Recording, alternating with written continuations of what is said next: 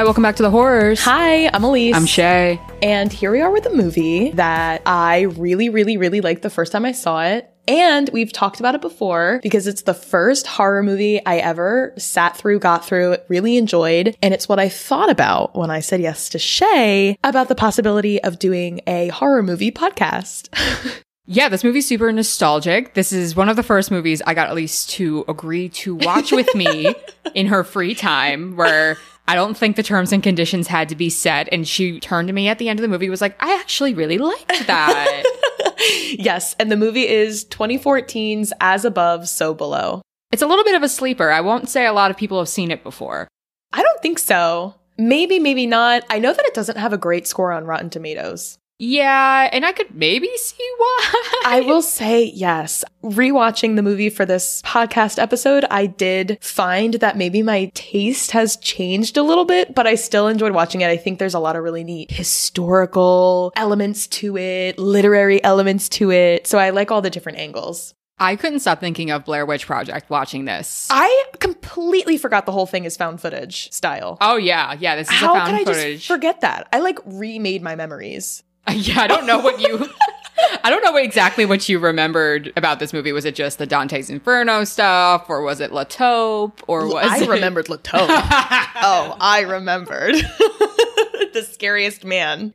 Well, let's get into it. Yeah. Okay, so this movie, believe it or not, is not very lady heavy. There's a ton of guys, but we have our final girl, Perdita Weeks, who plays our heroine, Scarlett Marlowe. And I wrote that she is my kind of actress. So by that, I mean that she has done some time in historical dramas, which I can talk about. She has portrayed Mary Boleyn before in the Showtime historical drama The Tudors, which is an awesome series. And she's appeared as Lydia Bennet in the ITV series Lost in Austin. But she was also the murdering teen in the Death of Dreams episode of Midsummer Murders in 2003. So she's done some horror things before. And then we have Marion Lambert, who plays Suxi, and she's a low-profile French actress based on what I found, and she is not to be confused with the Swiss art collector that kept popping up on my search. So not that Marion Lambert. Some pre-plot trivia from IMDb, as always. This is really cool, I think. This film was the first ever production that secured permission from the French government to film in the actual French catacombs. The film utilizes a set of narrow winding tunnels of the Paris catacombs, complete with real mint skeletons creepily arranged centuries ago. I'm wondering how many of those shots were actually in the catacombs, because obviously that tour guide scene, I'm like, yeah, that's probably it. But then how much of the rest was actually underground, but it still really gives a very creepy, authentic vibe. I agree. Also, Ben Feldman, who plays the character George, actually suffers from minor claustrophobia, and he had to keep taking breaks to cope with all of the tight spaces in the film. I wonder if they had to write that into his character because he was already so genuinely freaked out because he is very claustrophobic and doesn't want to be in the catacombs until he is forced to. Yeah, how much of it was acting and how much of it was just him being himself. Exactly. The title of the film comes from the Masonic teachings and lore, which in turn is based heavily on Christian language and belief, specifically being transcribed from a part of the Lord's Prayer in which the phrase "on earth as it is in heaven" refers to God's will being carried out both in heaven and on earth as he sees fit, which again connects to as above, so below. But I will say, and I'll talk about this a little bit more later, it seems like the origin of the phrase as above, so below is somewhat contested. There are a lot of different origins I found. So this one talks about Masonic teachings. Another one came from some other category of philosophy. I'm not really quite sure exactly where it comes from, but across alchemy, philosophy, religion, this phrase exists. So I don't know where it comes from, but it has existed for a long time across these topics. It definitely has some pagan roots too, because they say that in The Craft. Yeah. That's part of their binding spell is as above, so below. There's a line in this movie that Scarlett, our main character, is talking about as above, so below. I'm like, this sounds like it could be right out of a rite or a hex. You know what I mean? And I wrote it down and I was like, this doesn't seem very religious to me. It almost seems a lot more I don't know, like humanistic and all this kind of stuff. So I don't know, like I thought that was really interesting, especially being that this kind of spell or this kind of language has been present across a lot of our witchcraft movies. That's really interesting. That kind of makes me think of what you said about sounding more like a hex. Prayers a lot of times do sound like hexes. Yeah. I think anything that you take to heart and repeat many times, I don't know, there's a lot of overlapping rhetoric there that I have never considered, but now I'm thinking, oh shit, there really is a lot of connections there between spells or hexes and the patterns of prayers. I bet that there are people that have already written about that, and maybe I should look into that. Final thing, the tunnel collapse that happens in the movie mimics the tunnel collapse in the movie The Descent. And I put this in here for you, Shay. We are going to cover The Descent very soon. And literally, this is all I could think about watching this, because I do enjoy As Above, So Below. It is a really cool movie in its own right. But to me, there is one spelunking horror movie. And it's The Descent and its sequel, which I adore. I think it's so, so, so good. And yeah, as that collapse happened, I was like, this kind of feels, I mean, granted, there's only so many things you can do when you're underground to like build tension, but there is a scene that is definitely very reminiscent of what happens in The Descent in here. I'm so excited for us to cover The Descent. I don't think you'll love it. Not in the sense that like you won't enjoy it, because it is so lady heavy. Ooh. It's I don't think it's a bachelorette party, but I think it's like a girls' trip. No way. And they decide to go spelunking and they get stuck underground, but there's some threats existing underground. It's not just the claustrophobia. I was saying to Elise before recording that this very much reminds me of Blair Witch Project, where they play a lot with space-time. And like maps and stuff like that, and what's actually the right way out and all this kind of stuff. And it's a lot more cerebral, where The Descent is very much like, oh no, there are these things that are trying to kill us type of situation. Oh, wow. Yeah. Okay, that sounds very scary. I think you will be scared, because it's also filmed in a found footage style for some of the time. So right. I'll have to buckle my seatbelt now just to feel secure. Yeah. Just prepare yourself. Well, getting into a little bit more information. So it sounds like The Descent, like you said, to take your words, is more cerebral or literal, whereas this movie, kind of like we've already started to lay the foundation for, exists a lot because of previous literature, lore, theories. So how this movie happens and plays out is, I think, a lot more subjective, it's sounding. And part of that has to do with what these spelunkers are actually on a quest for. So before we get into the plot, I want to go over what the Philosopher's Stone is, which is the coveted item that Scarlet gets her team together to find. So this is from history.com. The Philosopher's Stone is rooted back to the Middle Ages to around the late 17th century. It was the most sought after goal in the world of alchemy, the medieval ancestor of chemistry. According to the legend, the Philosopher's Stone was a substance that could turn ordinary metals such as iron, tin, lead, zinc, nickel, or copper into precious metals like gold and silver. It also acted as an elixir of life with the power to cure illness, renew the properties of youth, and even grant immortality to those who possessed it. The Philosopher's Stone may not have been a stone at all, but a powder or other type of substance. In their quest to find it, alchemists examined countless substances in their laboratories, building a base of knowledge that would spawn the fields of chemistry, pharmacology, and metallurgy. A little bit more information. Many of the Western world's most brilliant minds searched for the Philosopher's Stone over the centuries, including Roger Boyle, the father of modern chemistry, and even Sir Isaac Newton, whose secretive dabblings in alchemy are well known by now. Long before Newton, however, there was Nicolas Flamel, a French bookseller and notary who lived in Paris during the 14th and early 15th centuries. Which, by the way, before I did this research, I thought the whole time his name was Flanel, like a fancy way of saying flannel. Nicolas Flamel. But it's not, it's Flamel. In 1382, Flamel claimed to have transformed lead into gold after decoding an ancient book of alchemy with the help of a Spanish scholar familiar with the mystic Hebrew texts known as the Kabbalah, which I'm not sure if I'm saying that perfectly correctly. Whether this was true or not, the historical record shows that Flamel did come into considerable wealth around this time and donated his riches to charity.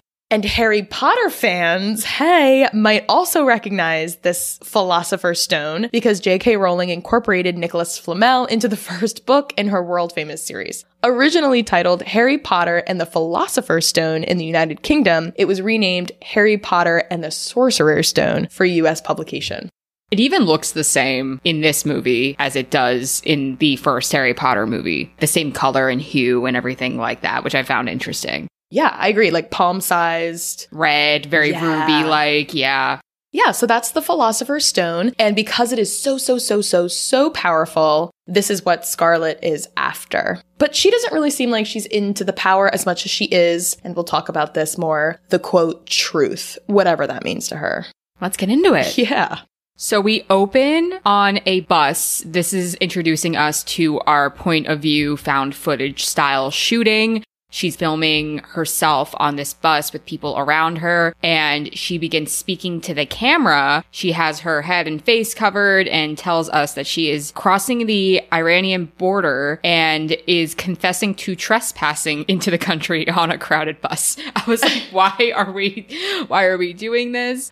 She's entering Iran because she believes that holds secrets to part of what she's looking for. And at this point, we don't know exactly what she's looking for, but she's leaving a video diary essentially saying that she's entering the country under her own free will and she's in search for the truth. So then we're working our way through a market where she meets up with this man called Reza and enters a house. Reza welcomes her and warns her as they enter through a secret wall into an underground network of tunnels.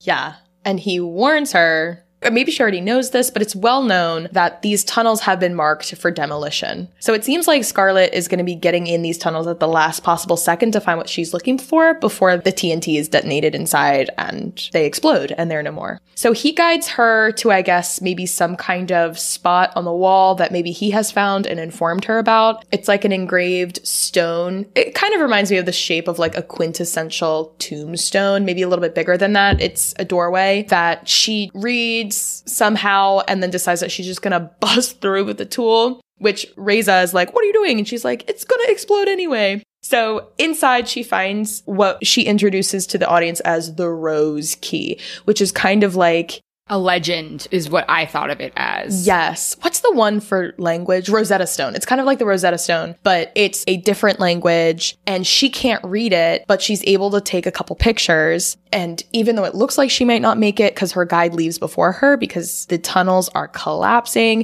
she is able to make it back out, but not before she sees the figure of a man hanging from the ceiling of the cave, which temporarily stalls her. But again, she comes to enough with the explosion where she's able to get back out into the house and into safety.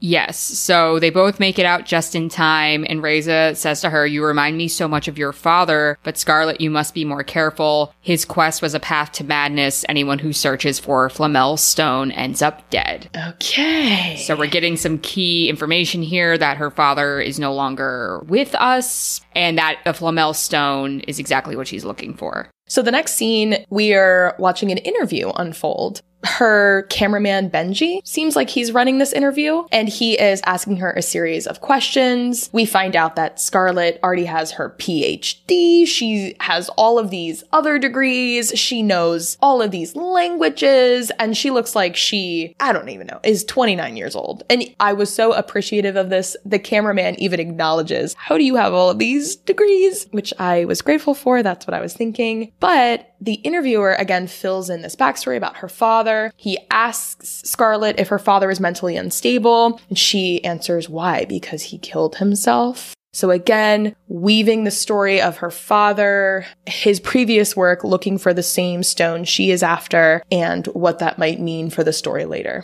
This is reminding me of the Blair Witch Project, like docuseries introductions, just with a much better DAT.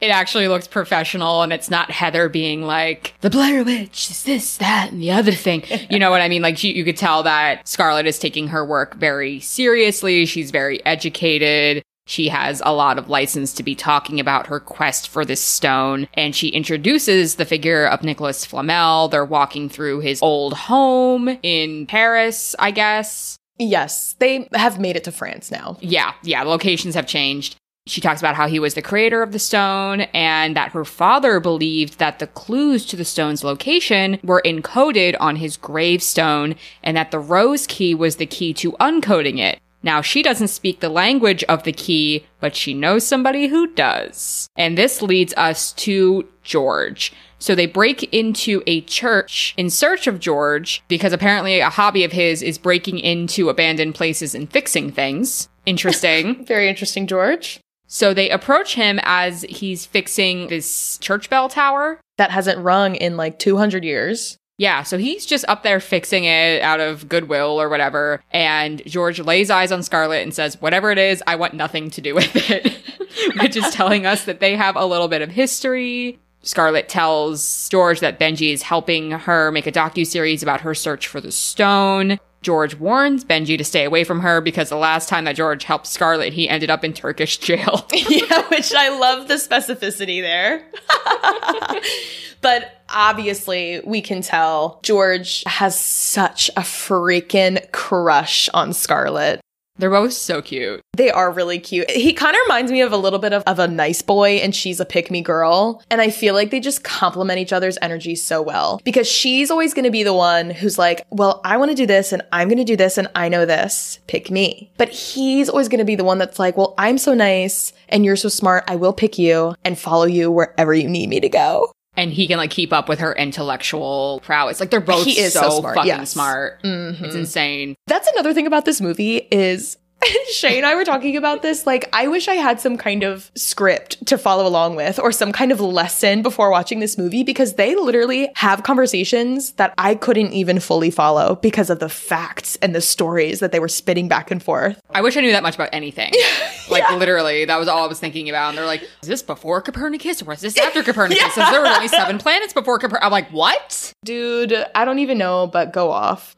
So George gets roped in. He's going to do this for his lady, but he says, that's it. I'm just going to translate Flamel's tombstone. They break into whatever museum that Scarlett was just at previously. Nobody catches them, which is crazy. He flirts his way in, remember? He does? Yeah, because George is talking to some lady and Benji's like, oh, she's got nice legs. And Scarlett's like, yeah, she's pretty. Oh. Kind of like alluding. Okay, that makes so much more sense. So he flirts his way in so that they can look for like 10 minutes. But then, of course, Scarlett takes it too far with some National Treasure type shit is what I wrote. I was watching this with Riley and he goes, is this just scary National Treasure? That's exactly what it is. That's exactly what it is. If this is what you want, like scary National Treasure, that is exactly what this movie is. You know what? It makes so much sense now why I loved this movie at first when I saw it. Because you do love National Treasure. Can't get enough of it. This scene is reminding me of the back of the Declaration of Independence thing. Yeah. Because what does she do? Takes the stone off the wall, puts a light coating of cleaning products on it, and then uses a lighter to burn away the products and reveal a little message at the bottom. So very much resembling the lemon juice and hairdryer scene from National Treasure.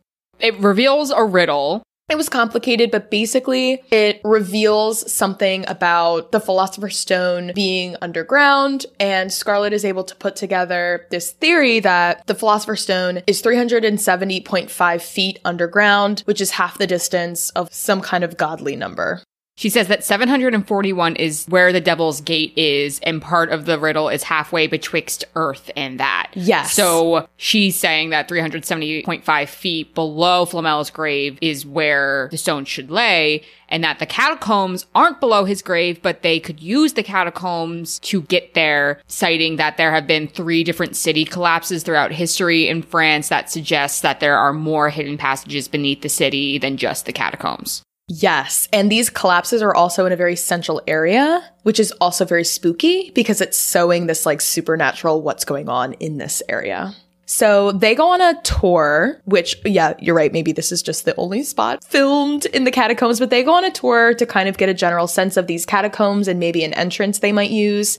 Of course, this affirms that Scarlett needs to find a way to get to these off-limits part. You really can't see a vast portion of these catacombs because it's probably so freaking dangerous, so you can only see a very small portion of it. And as she realizes this, a nice random man sitting on a rock lets her know that there's another entrance that this guy, Papillon, at a club next door can take them to go to. And she's like, cool. But when she turns around to thank him or ask him another question, he has vanished. Do we think this is La Taupe? Because I didn't get a good look at him. Oh, I know who this man is. Oh, you do know who this man is? I will let you know who this man is. Oh, okay. He comes back again. And I won't forget to tell you because sometimes I say this comes up later and then I totally forget to mention it. But this is a really important part and I will let you know later. So they do go to this nightclub to find Papillon. They find him, and it's just like the vibe of this nightclub bumping in the background, and then Scarlett being like, you need to take me because of Flamel's treasure. Like, this conversation versus like the setting is just so jarring to me. She's so kooky. She's so kooky. So Papillon is just sitting with his girlfriend, Suxi, and Scarlett's trying to convince him. There's this part in the catacombs. He's like, no, if it was there, I would have found it by now. And she's like, no, you wouldn't have. I'll give you half the treasure. I'll give you all the treasure. Like, I don't care. Just take me. So he agrees, and the next morning they meet up, and we're introduced to Papillon, Suxi, and then their other friend Zed, who are going to act as their tour guides to get them into the off-limits parts of the catacombs. Benji is interviewing them about the dangers of the catacombs. You know, you could get crushed, you could suffocate, you could run out of water, all of this kind of stuff. And this is where we get a little bit of a hint that Papillon has like some scars on his hands that he doesn't talk about. And this is going to come up like a little bit later, not in a very direct way, but just in the sense that there's some history there. And of course, this is where we get this pick me conversation where George is insistent that he will not go with them, where Scarlett's like, no, he's coming. Mm-hmm. She knows the power she wields. But poor George doesn't really end up having a choice. Quickly, he's swept up in the heat of the moment when policemen come out of nowhere, pin, it looks like maybe there was going to be a fourth person to come underground from Papillon's group, pins him to the ground, causing the others to run into the entrance of the tunnel super, super quick to avoid being caught by the police and making sure that they can continue through with this journey. So next thing you know, George is underground, even though he swore he wasn't going to be. And they begin their descent. Papillon, it looks like maybe him and his friends have gone here before. Maybe they're somewhat thrill seekers, but we know that Papillon also has like a tag, like he is a graffiti artist and he leaves his tag places. And we can see that other people have been in this area and have left their tags on the inside before. And he leads them through some of these corridors. There's a choir singing, like a very culty choir of women singing in one of these stone rooms, which is so strange that it kind of brought me comfort because I was like, oh, other people are here. Well, that's what Pap says. He pretty much says, oh, there's always weird people down here because everyone else is like, what the fuck is going on? And he's like, nah, like weirdos come down here. Yeah. Which is kind of reminiscent of any like abandoned place. Yeah. You know, they just call to these different kinds of people. It's also revealed through conversation that George is very claustrophobic, and Benji asks Scarlett why, and Scarlett reveals to Benji that George's little brother drowned in a cave when they were younger. Another critique I have about this movie is it's very tell, not as much show. Mm-hmm. Always very convenient bits of dialogue in this movie that feel a little bit more forced than truly organic. But whatever, important information to know. Yeah, because you could have just left it as he doesn't like being underground. He didn't want to be here. And Benji's like, well, why? And it's like, why? Isn't it obvious? Isn't it obvious? Like, why do you want to be down here? They come to an impasse where they have two different places they could go. They have this area where there's a lot of bones that you would have to crawl over through a tight space to get to the other side of this corridor. And then there seems to be a very perfectly placed corridor that's just barricaded with some rocks. Scarlett's like, the corridor is the most direct route. Like, why don't we go that way? But Papillon says that that's a bad place and proceeds to tell them about his friend Lataupe, who disappeared after going that way, and he hasn't been seen in over 2 years. Because of that, that convinces Scarlett and the rest of the group that they are instead going to crawl along the top of these bones in the catacombs through this very tight space in the cave to get to where their next destination lies. As Benji squeezes through, he is the last guy holding the camera. He gets stuck and proceeds to panic. And also, as this is happening, there is starting to be a cave collapse. Okay, so poor Benji. I feel like Benji really deals with a lot. But he ends up getting through right before this impasse collapses, and then everyone is trapped on the other side of the bone wall because of the rubble. But wait, as they walk forward a little bit, they see that they are back right where they started. Looking again at this weird blocked off corridor now, and then that same passage that they had previously passed up. But now, because they can't get back through that bone section, they decide, well, we have to take down these stones and go through this corridor. It's the only option we have to keep going. Yeah, again, and this is where I said this is very Blair Witch Project, where, you know, it seems like they're going in a circle, like they've passed this tree before, or they've passed this river before. That's what it was. That corridor was going to be taken no matter what, essentially, which is very eerie. And Papillon is freaked out. He is like, I've never been there before. He even says the line, "We're not where we are," which I think is so significant, kind of foreshadowing what they're eventually going to realize. But as they move through the corridor, they see Papillon's tag. And so they get pissed at him because they think that he had lied to them. But Papillon is like, I didn't put that there. Again, sowing, I think, suspicions and conflict within the group. And then they hear a phone ring. Oh my gosh. Like an old-fashioned phone. It's just one of those things that you have to think about setting time and place of certain things that seem so normal, but because you are where you are, you're not expecting to hear that noise. Like a baby crying in the woods? Yeah, like something like that, where because of being where you are, the fact that there are hundreds of feet underground at this point, the fact that there is a landline phone ringing is just so uncomfortable. Papillon says they used to run phone lines down here, but not anymore. And then as they're walking, again, more of this sentiment appears because they find a piano. Which, how would you even get that down there? Exactly. George seems a little transfixed because then he begins to say this piano looks exactly like one that he used to have as a kid that him and his brother would play together. And that one key was always messed up. So he starts to do a little tune and the same key is messed up. Very spooky. So again, fucking with some time, space type of stuff. Papillon is reading this situation correctly, saying like, listen, we shouldn't fucking be here. But Scarlett says once, as she will continue to say throughout the rest of the movie many times, we just need to keep moving. Then the phone rings again, and Scarlett runs after the sound. She eventually finds the phone after like weaving through various corridors. Very dangerous. But she picks up the phone and hears a voice on the other side, very panicked sounding, calling her by name and asking why won't she talk to him. Just then, a random guy shows up from around the corner, and it's none other than Lataupe, the guy who supposedly disappeared 2 years previously from entering that corridor that they had just entered. Yeah, Lataupe looks very disheveled. He begins saying things like, you shouldn't be here. None of you should be here. None of you came to look for me. You never came to look for me.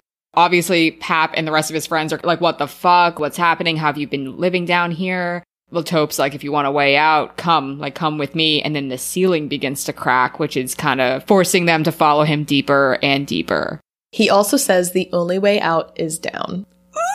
So he shows them a hole and basically is like, we have to go down this hole. And it's like a well-style hole, like vertical. So they all set up their rope situations, descend down this hole. Benji, this is added to the list of physical pain Benji endures. As he's trying to scoot himself down this rope, he ends up, I guess, losing his grip and getting severe rope burn as he slides down this rope. So he has to get his hands bandaged at the bottom. They enter this other corridor where temporarily they lose their ability to hear before then gaining it and hearing this overwhelming screeching sound and seeing a little boy only for a couple moments before he disappears, which is again very much sowing this supernatural theme here. Like there are phones, there are pianos from your past, there are little children, there are corridors where you can't hear. So like what is going on? We don't know. And none of them seem scared enough to me, honestly. No. The sound thing I wrote, it makes it sound like you're yelling underwater or speaking underwater, which,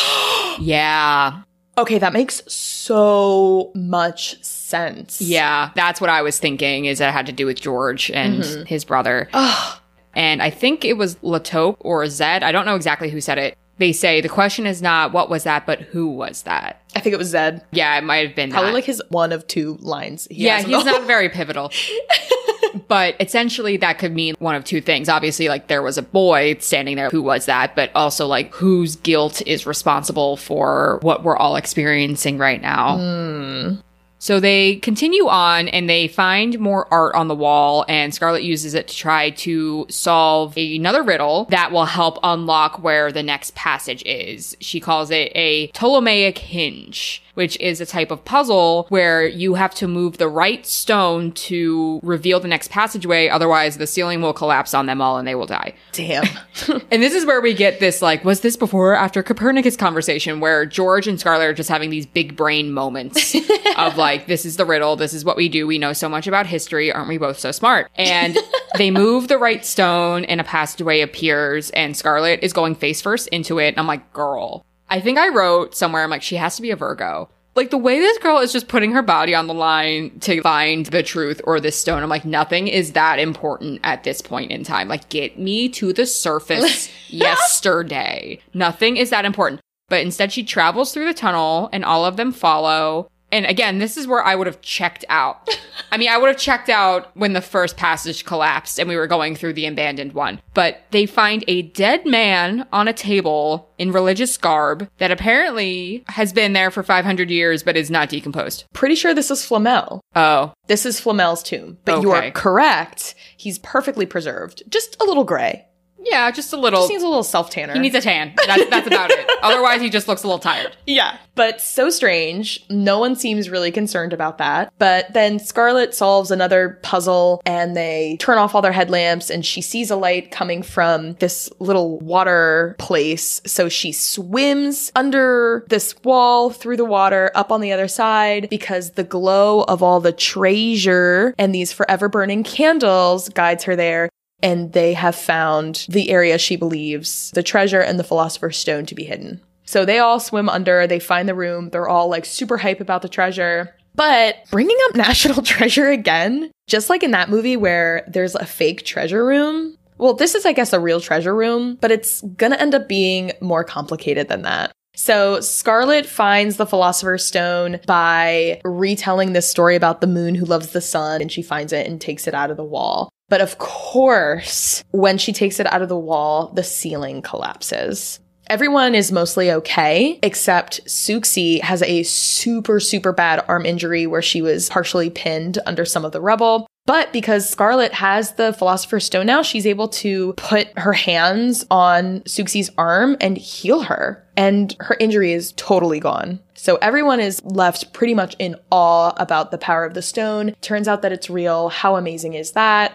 Yeah, they begin looking for a way out, and there's more big brain conversation about there's this Porta Alchemica. And this is where we get this as above, so below conversation. So they see this relic that pretty much translates to as above, so below. And Scarlett says, this is as above, so below. That phrase is believed to be the key to all magic. It means that what is within me is outside of me, as is on earth, so it is in heaven. As I am, so are my cells, so are my atoms, so is God. Basically, as I believe the world to be, so it is. Which, super cool. As I believe the world to be, so it is. Okay, get in your manifest bag, whatever. Yeah. So essentially that leads them to the logic of if they carved a door on the ceiling, which is what they're reading off of in this moment, then there has to be one on the floor. So she punches a hole in the ground with one of her tools where there's a puddle forming and all the water starts spilling out into a deeper cavern to reveal another passage taking them deeper. But this corridor... And I mean, I will say, every corridor they've been in has felt very sinister to me. This one is extra sinister because there is an inscription above this crawl space that reads, "Abandon all hope, all ye who enter here," which is what is supposed to be inscribed on the gates of hell. And apparently another saying about this is they should be made to crawl on their bellies to enter the kingdom of darkness, and that is the only way they can get through this next corridor. And so that is what they do. After that, then they find themselves in the same room that they had just been in, like the same room with the body of Flamel. On this side, the body of Flamel is actually like decomposed. Yeah. So somehow this side is different. Then they hear a weird noise, and it's Latope. He had previously been lost somewhere, hadn't he? Like, he was there, and then he wasn't, but now he's back, because everyone is surprised to see him. I know that he was in the room with the treasure, but I think he disappeared when everything fell. Yes. Okay. So he's back now on this side, and he's acting even more strange than usual. And Suxi tries to talk to him, even though her friends are telling her, be careful. They're picking up on the fact that Latope is acting weird. But then he turns on her, grabs her, and kills her by banging her head on the rocky floor. because she's already dead, Scarlet informs us that the stone won't work in bringing her back to life. And then Latope vanishes. And guess what? We never see him again. That is something I'm trying to wrap my head around in this movie is like, what is Latope doing besides enticing them further and further and further down? Like, is that the only purpose that he was meant to serve? We're starting to catch on to the fact that these people down here are somehow being haunted by mistakes or regrets or sins. And I was wondering if Latope, because when he vanished, nobody came to look for him, if he was maybe preying on Suxi. Maybe they had previously been lovers or something, maybe before she got with Papillon, and then she never came to look for him and he got his revenge on her by killing her and then vanishing. That's a good point. But we don't know that. And that's not the only quote unquote sin that we're left guessing. Some become very obvious. This one is very vague, but that's the only way I could find that it made sense. Also, the fact that he leaves and never comes back. It's giving very much, I have done what I sought to do. Right. Like he was only there yeah. for Suxi. Yeah. Exactly. I like that. I think that makes sense. They keep moving. They find another passage. Scarlet's seeing this noose again. So again, that's calling back to, you know, her guild and what she must be dealing with. Okay, so, and this is another vague one, right? So like, yes, with Benji with now. Benji. So like, they have to rappel down another hole. As Benji's about to rappel, he hears crying. Is this a jump scare? This is the jump scare that sent me into oblivion. Yeah, this one got me. Yes. So Benji, hearing crying, he's of course, again, the last person to descend the hole. I guess because he's holding the camera. He straps in or tries to strap in as he's hearing this crying, looking around, trying to figure out what's going on. And all of a sudden, this scary, scary woman holding a baby pops out and screams at him, causing me to scream bloody murder. And next thing we know, Benji comes falling through the hole to his death at the bottom, and he's dead.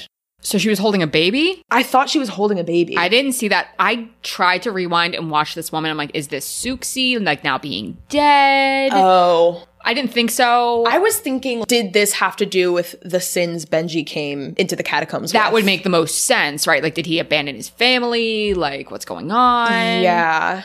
It's not made clear. Well, eventually we find out that Zed has a child that he never met. But honestly, the way that Benji dies, like hearing this crying child and then being pushed into the hole by this woman feels very much like you said he maybe abandoned his family or something, and that is what preys on him as he's in this tunnel. Well, because that boy in the striped shirt that we saw earlier, I was trying to figure out if that was George's brother or if that was Zed's child. That's what I was wondering too. And I know that we see George's brother later, but I couldn't even remember what that little boy looked like enough to compare the two. We only see them for such short periods of time. We're not really meant to, like, put it together. Well, Benji is dead now, and I think the camera he's holding is done. But luckily, there's a lot of different other cameras, and now Zed becomes the primary camera guy. That's all he's here to do. Literally all he's here to do. So, of course, they have to keep moving. So they're crawling back over the bones, and as they're crawling back over the bones, George is starting to hear some shit. He hears, "George, help me." And as he moves the bones, it reveals water and Danny's face, his little brother, beneath the surface of this water, calling and helping him. And George begins screaming and digging in the bones for Danny, but Scarlet's kind of able to calm him down and remind him that nothing's real down here. So you could tell that George is experiencing a lot of guilt over, obviously, his brother drowning on his watch. They come out on the other side and they hear screaming. This inverse is so cool because when they had entered the catacombs originally, it was singing. It was that singing of that, of that like choral group of people. And now they're on the other side and it's screaming. Ooh. So like that inverse of that mirrored effect of like, you're on the other side of hell. I was like, this is really, really cool. But they see light emanating from a hallway, again, very much of that like ceremonial, what they saw in the beginning. But instead of it being, you know, some sort of group of women with candles, it's a car on fire. And there's a guy in the car who looks very familiar. Oh, that's the guy. Because he was the fellow on the catacombs tour that told Scarlet where to find Papillon. Okay, that makes sense. Uh-huh. Papillon recognizes what this is immediately, and it's something very traumatic to him because he immediately reacts to this car on fire and the person inside saying, "It's not my fault. It's not my fault." I don't remember if it's the person or like the flames themselves are able to reach out and grab Papillon and bring him into the burning car. And soon the car is swallowed by the ground, including Papillon, so that the only thing remaining is Papillon's legs sticking up out of the dirt, just like his shins. Just a very eerie image. And also so weird, like the idea of this ground literally swallowing the car and just leaving his feet. It feels very like magical, but not in a fun way. No. But I mean, you know, if we are supposed to believe that we're in hell, who knows what's going on? So there's rumbling, which causes George, Scarlett, and Zed to leave. They are the only three left at this point. They rush down another hallway, and there's a bunch of fucking Grim Reapers walking around. Was there a bunch? Was it just one guy? I thought it was just one guy. I think at first it's one guy, but then I feel like as it gets like closer, there's multiple that are just, they keep walking by different hallways that they're trying to walk down. This is where George does his little love profession. He like grabs her face and is like, Scarlett, whatever happens, that week in Turkey was the greatest week of my life. And I'm like, aw, George. fucking aw. So with the power of love, they advance. In a chair in the center of this rocky room is one of the spooky men in a cloak. And around the cave, there are all of these like rock formations that look like screaming faces dotting the walls. Like gargoyles almost. Yes. This got me. This very spooky, but also like it doesn't feel surprising. As the three are trying to inch themselves across the wall to get to the other side without alerting the spooky man, which doesn't really make sense to me because they're shining their flashlights at him anyway, like he knows you're there. The gargoyles come to life and start grabbing Zed, Scarlett, and George gets totally messed up. Does he have like a gash in his neck? Thing bites his neck. Oh, yeah. Okay. Yeah. He bites his neck. And part of me was like, if this is hell, are these supposed to be like the souls of people who have come to hell? It was making me think of Hades. I remember Hades has that vat of souls. Or maybe I'm thinking of Ursula. Ursula has her little cauldron of souls. I was wondering if this is Satan and he has walls full of souls. The only like cauldron of souls I can think of is the live action Scooby-Doo movie and the Sanderson sisters. Like those are my only two callbacks. Oh, I know the Scooby-Doo Cauldron of Souls. Yeah. Excellent. Okay. Wow. Cauldron of Souls. That's a very common symbol, I guess. But anyway, Scarlett reaches for her stone, but her stone's not working, which forces her to go into her brain blast Jimmy Neutron mode and realize she doesn't have the right stone. This sequence is where I lost the movie a little bit because George is trying to say vitriol, and she's like, what? So she's like beginning to realize that I guess her taking the stone where it originally was a sense of greed, and she needs to have some form of retribution to gain the power of the stone by returning it to where it belongs. So she starts doing this weird Mario circuit where she has going back through the layer of hell that she just went up. You know, she's running through, she fucking face palms a wall demon, and I'm like, that's not happening. And then she gets to this rope that Benji fell down and just starts climbing with her bare arms. I'm like, no way, this is fucking happening either. She's just climbing this rope with no attachments? No! The only thing about that is the passageway is so narrow, she's able to use her legs a little bit, but you're right. I mean, how many yards is this hole? And what am I going to say, 100 yards? My magic number? We're so good It's got to be 100. This. Got to be 100 yards. It's always 100 yards. It's really, really significant, but you're right. She's strong arming it back up, and her arms, I mean, she is like 111 pounds. You can't stop a Virgo on a mission. You know what? You're right. A Virgo with adrenaline, everybody better watch out. She puts the stone back. She's looking for the hidden stone. These demons are advancing on Zed and George. What happens? I'm confused. Wait, oh my gosh, I'll tell you. Please tell me. Okay, so I'm so excited. She gets back to the room where we heard the story about the sun and moon. She replaces the stone in the corner where she found it. And then she's asking herself, okay, like, where's the stone? Where's the stone? Like, what am I going to do? And she clears the dust on this reflective sun piece. Stone? Yeah, I don't know. And looks at her own reflection. So she's the stone? She's the stone. She has gained the power of the stone. Because on the way back from this room, she sees her dad and apologizes to him. It's the same hanging figure that she saw in Iran, and now she's seeing him again. And she apologizes and said, "I'm sorry for not picking up the phone that night. I didn't know how much you were hurting." And then he disappears, which symbolizes that she has atoned for that sin or that guilt that she has been feeling. She's able to run back to George and use her power now that she possesses to heal him. So we were all just all of the stone all along. Like, so is she a magical being? Is she like... Well, that's left unanswered because it's kind of like, is she going to have eternal life now? I know, that's what I'm confused about. But also, if Flamel was supposed to have eternal life... Why is he laying in a crypt? I don't know. I'm confused. But anyway, they find a final hole. They try to throw a rock down it, get a sense for the bottom, but they don't hear any stone hit stone like they had previously. But Scarlet is like, it doesn't matter, dude. We need to jump. So they all share their regrets before jumping. George, this is where he says outward that he feels like it's his fault for his brother's death. Zed says out loud, I feel guilty about this child I have that I've never seen. And then they all just jump. It's kind of like when the Grinch hits the dump it to Crumpet button and then like flies up the chute to Mount Crumpet. This was the vibe that I was getting from them jumping down this hole. It almost was more of a vortex. It was reminding me of Spy Kids 2, where they're just falling in the volcano forever. Yes! Where they're like scared for the first like 30 seconds and then they're just eating and like, when's this shit gonna end? Like that kind of thing. Amazing. And when they land on what? They would be dead. Like they would be so dead. They land on rock. Yeah. Earlier, Benji died. Okay. Exactly. What are the rules? But they're all there and they find this little like manhole cover on the ground and they try to pull it up, and they can't get it. They're getting stressed out.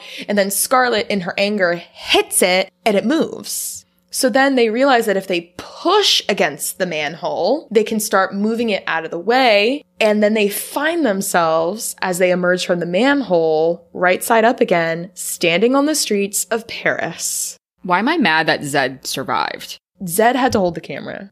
I was like, poor Zed. Oh, I'll go find your son. Like, make Pap survive. Like, Zed had no business being alive. You know what I mean? Like, I guess that Pap was a more developed character where he needed to atone for his sins and he refused to. And I think that's part of the reason he got swallowed up, being like, this is not my fault. Like, it wasn't my fault. All that kind of stuff where maybe because they all did take responsibility for it. But like, Suxi didn't deserve to die. That's a thing about this movie is these themes of redemption, but also these themes of everybody not getting the same opportunity to repent for whatever sin that they've been carrying with them. Like, you're right. We don't even know what Suxi's sin was. And based on what we saw from her, I mean, she's a great character. You know, it's very sad when she dies. I think her death is probably one of the hardest. But and most mean-spirited. Yes. Oh my gosh, yes. And Benji too. Like, Benji, we watch him kind of get put through the ringer when he's down there. And then he dies after the most gnarly jump scare of the movie. And then we also never know what the deal is.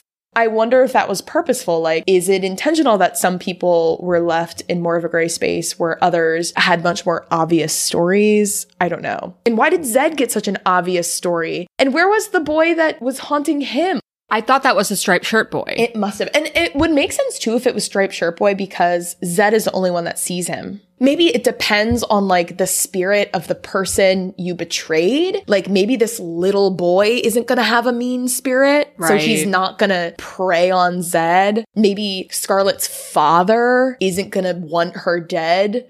Same with George's brother. Again, like this child isn't going to carry the same spirit as maybe this like full grown woman who goes after Benji, Lataupe who goes after Suxi. Like, I'm wondering if the spirit of the person you're carrying with you or that guilt has anything to do with how effective they are in annihilating you. I don't know, but it's weird. But then the movie closes on the interview that we saw earlier, actually. Just Scarlet, again, affirming that she is not after anything except the truth. And I think that's supposed to kind of convey to us her trueness of spirit and her really noble motives for going on this adventure, and maybe why she ended up inhabiting the powers of the Philosopher's Stone in the first place. She proved her worthiness.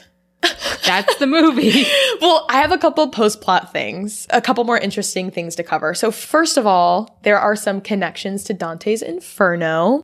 I've never read Dante's Inferno, but I did find a couple of connections listed on an article from thisisbarry.com, which is so funny to me. Who is he? But there are just a couple. I'm sure that there are more. But first of all, Dante's Inferno is a 14th century epic poem detailing Dante's descent to hell, which I think is interesting because it sounds like that's around the time Nicholas Flamel was alive. Yeah. So that's kind of cool. And the poem, like the movie, has strong themes of sin, trauma. It's all about Dante's descent to hell, the 7 layers of hell. I don't know what happens at the end.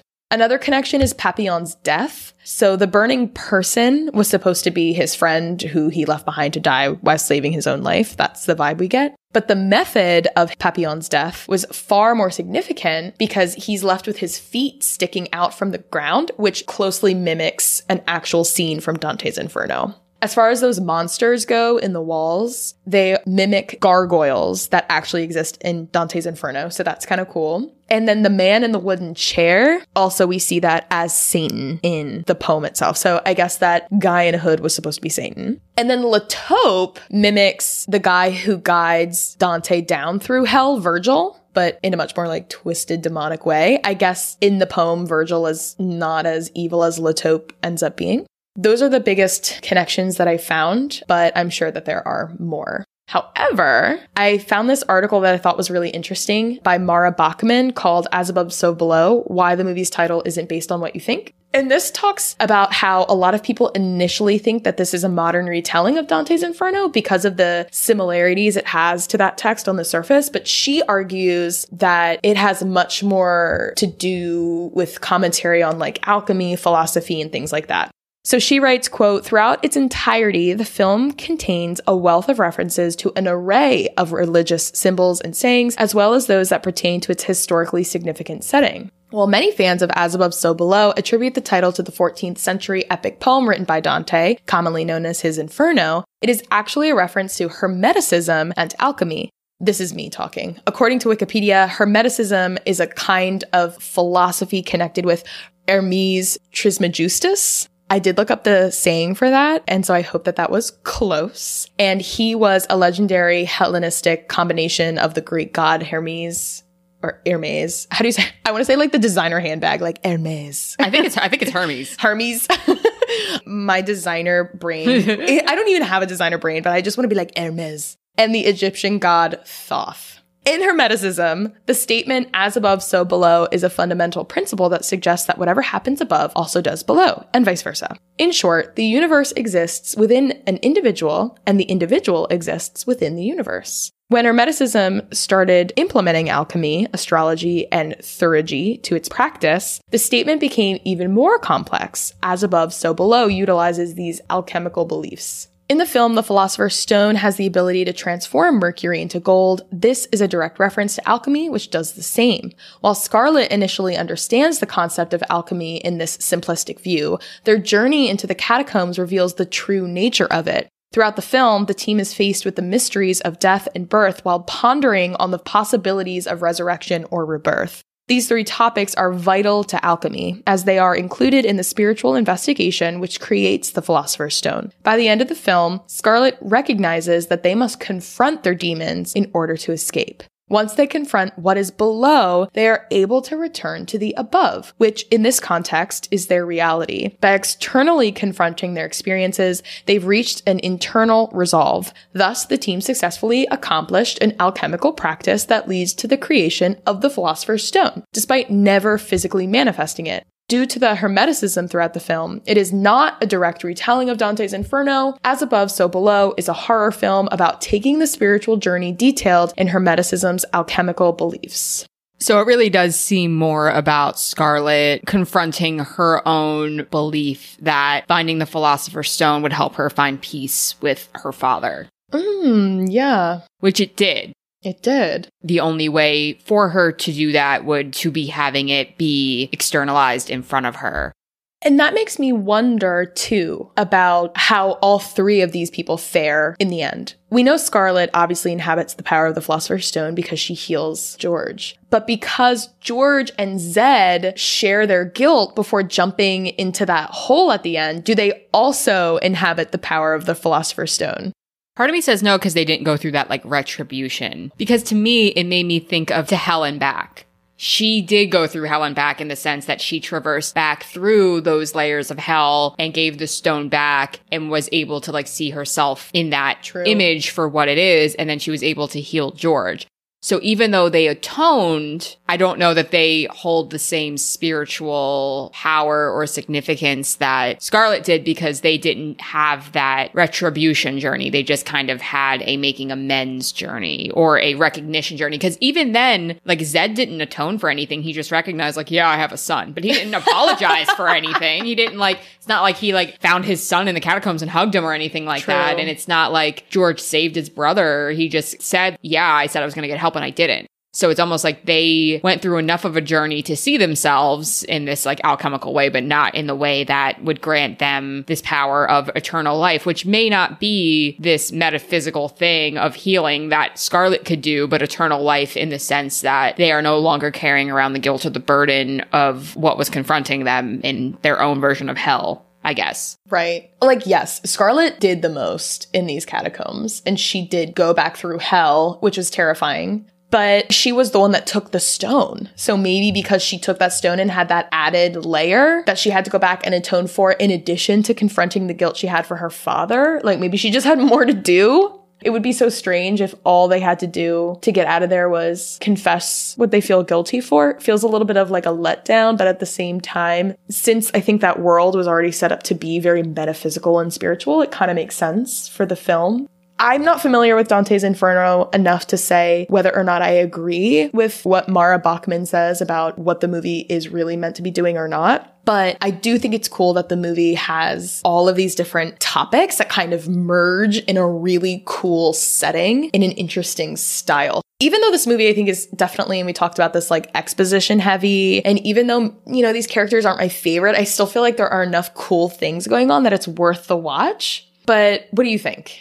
Yeah, I agree with you. I think it's a good found footage type of film that will give you a couple scares. But I feel like with found footage, it usually is devoid of that exposition that we're looking for. Like I think of Blair Witch Project or Paranormal Activity, where there is lore there for sure, but it really isn't connected to anything in the present or anything in history. It really is building its own universe, which kind of helps that anything goes type of logic that we see in Blair Witch, where you're bending with space-time, or in Paranormal Activity, where things are being thrown and all this kind of stuff. And it's just like, well, that's this ghost. That's why it's allowed to happen.